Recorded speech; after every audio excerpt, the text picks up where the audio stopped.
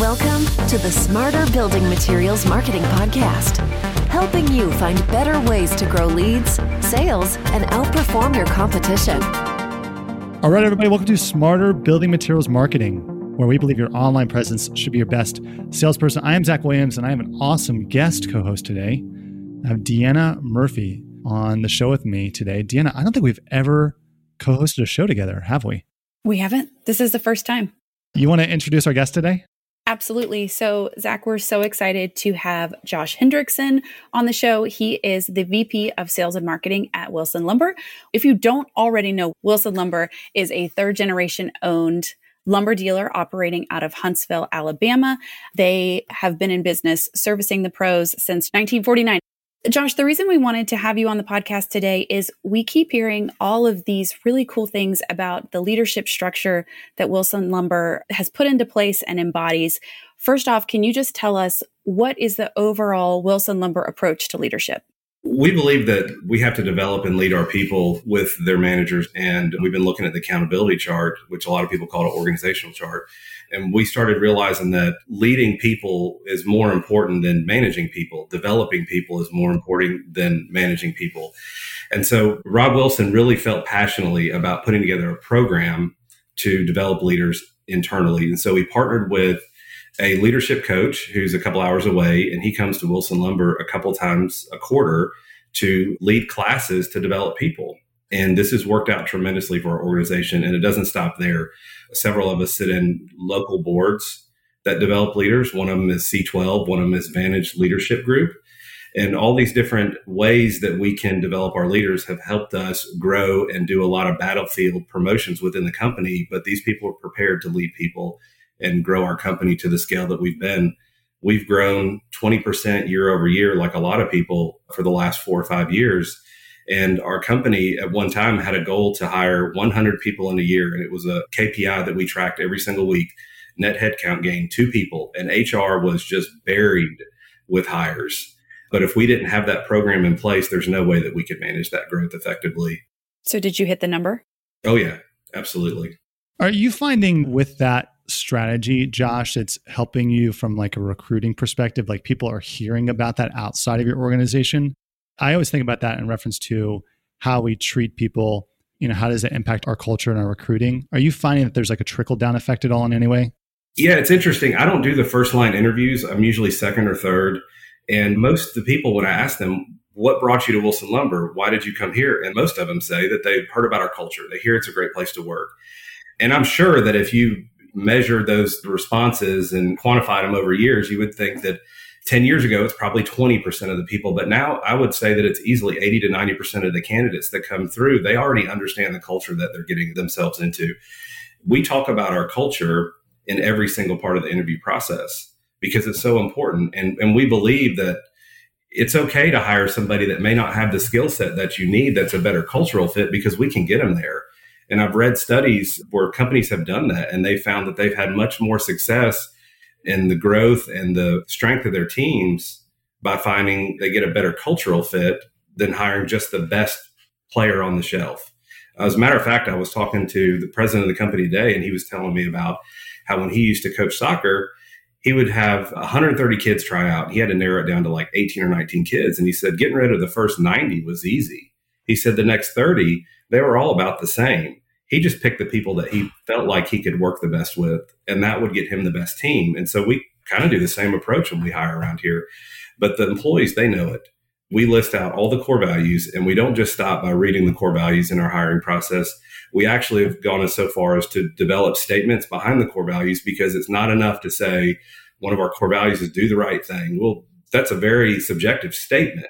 We explain to them, this is what that means to us in our company. Do the right thing means do what's right by everybody involved. Even if it's not best for you or the customer or the employee, we want to do what's most fair for everyone.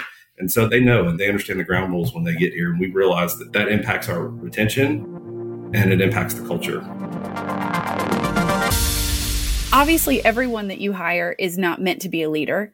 How do you identify once they get in the door who goes into these leadership programs and who doesn't? Any hire that we hire that's not a frontline employee is going to have a DISC assessment, a personality profile. And we study those. We've had training on DISC assessments, how to read them, how to analyze them. We also do something that's a little unique. It's called a working genius, but that tells what people are capable of, what they love to do, and what they really don't like to do. Mine, for example, is galvanizing. I like to bring people together, but I don't have a lot of tenacity. I need somebody next to me that can get the job done. So we take those DISC assessments, we take Working Genius, for example, and we start to see how those people work, and we go back and read those. And a lot of times we'll pick those people and we'll say, hey, we think you'd be a really good fit for this leadership program with Wilson Lumber. And then they go through the first phase of that. And right now we're on the third year, I believe, of that. And second or third class, we had to take a break in COVID and kind of put some gaps in there. It's a 6-month long course with 6 different classes that we put them through with this leadership coach. And when you get down to the nuts and bolts of it, it all breaks down to how do you communicate with people? How do you like to communicate, and how do they receive communication? And managing is just getting along with people, figuring out how to talk to them. So if we can equip them better on how they deliver a message and how people receive it, and figure out how to bridge that gap, then it's not that hard to develop leaders. And we've seen a lot of people that have stepped outside of their lane and grown into be some amazing leaders in the company. We're going to release a video about one of them. His name's Brandon Gower, and he's been in and out of the business for a long time. He's still probably in his mid-30s, and he's running a $20, $30 million operation with 100 employees. We just kept pushing him, and he kept taking it on, and now he's just become a rock star for the company. And we're going to release a video about him soon, so you guys can jump to Wilson Lumber and our website and our social media and be able to watch that video about Brandon. I'm curious to know, Josh, if you guys modeled this after somebody, like, did you read about this and go, or hear about it from somebody and go, okay, we need to implement this in our organization? Or was this a gradual evolution based upon what you've seen in the organization? You've kind of pioneered it on your own. It's a combination of a couple of things. Patrick Lencioni, he talks a lot about leadership. Rob reads a lot of his books. And once he kind of latched onto that, we require that our team read some of his books so they understand what that means. I mentioned some of the boards that we're on. It's C12. It's a Christian board group for business owners, and they have the ownership level and they have key players. We put a lot of our members through that. I'm on one, and they help us identify those areas and work on those. And so every month when we meet, we'll talk about different things. And some months it's marketing, but some months it's leadership development.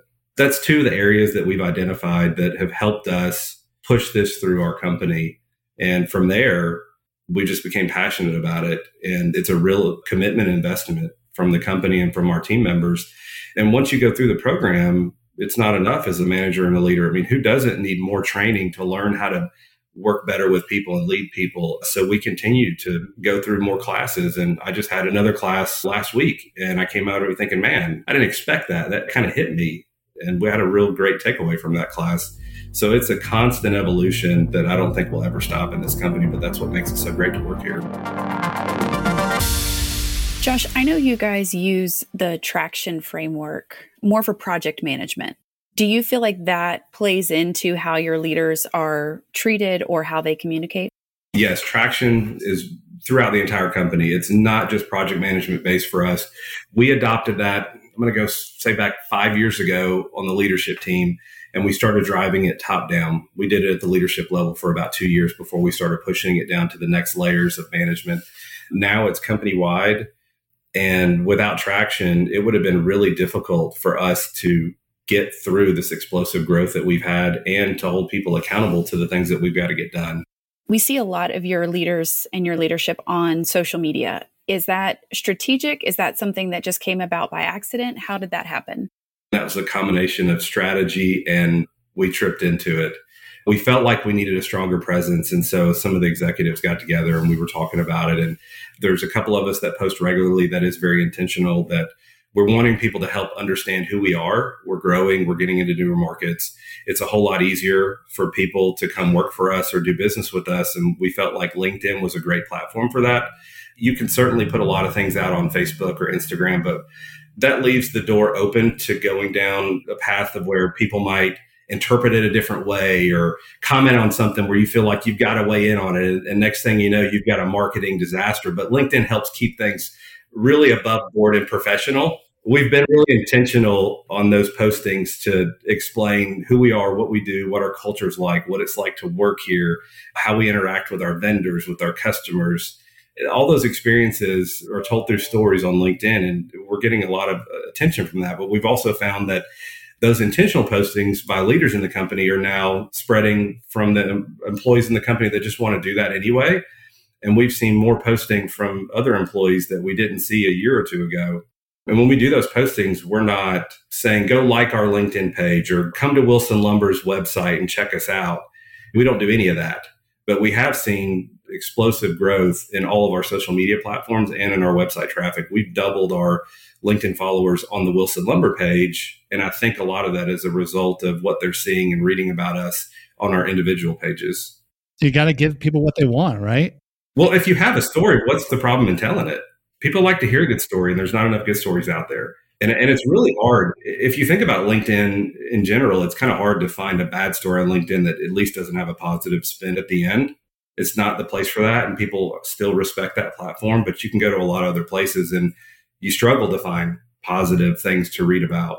And so LinkedIn is a great place to do that.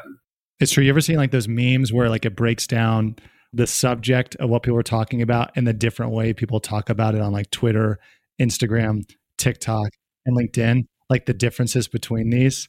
It's really funny because you're absolutely right. Like on LinkedIn, it's like it typically has like a story arc. This was bad, but then it got better. Or like I learned this thing and here's what you can do. It's typically like ends on a high note, whereas like a lot of other platforms, it degrades into like the worst parts of humanity. And it's really quite funny. You certainly have to understand as a business and social media marketing, you've got to understand those platforms and which one you need to use for what audience and what tone you need to use when you send those messages. We've spent a lot of time reviewing those different platforms internally and trying to figure out which one is the right one to use for the right message.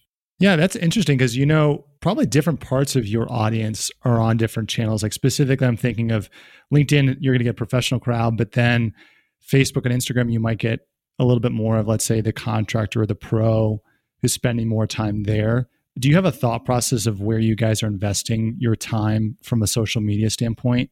Our business model is builders that are going to spend a certain volume with us, repetitive business, regularity. That kind of aligns us with pro builders. Typically, it doesn't mean that, we don't market to somebody that's going to build their dream home or somebody that's going to have a large remodel. But the bulk of our business are going to be people that are in the business to build houses, and they've been doing that for their career. And so when you go to market, it makes it a little bit unique to try to connect with those people. There's ways that we'll connect with their customer. And a lot of times we'll use Facebook for that or Instagram for that when we want to reach their client, even though our target customer is the builder. But other times we're using LinkedIn to connect with our vendors, with industry players out there, and with some of the multifamily clients that may not have as much of a presence. And it's important when you're marketing, not just to try to market to your customers. Who doesn't want a better price for something that they buy, especially in COVID? Who doesn't want a partner that's going to position them with material when there's material shortages?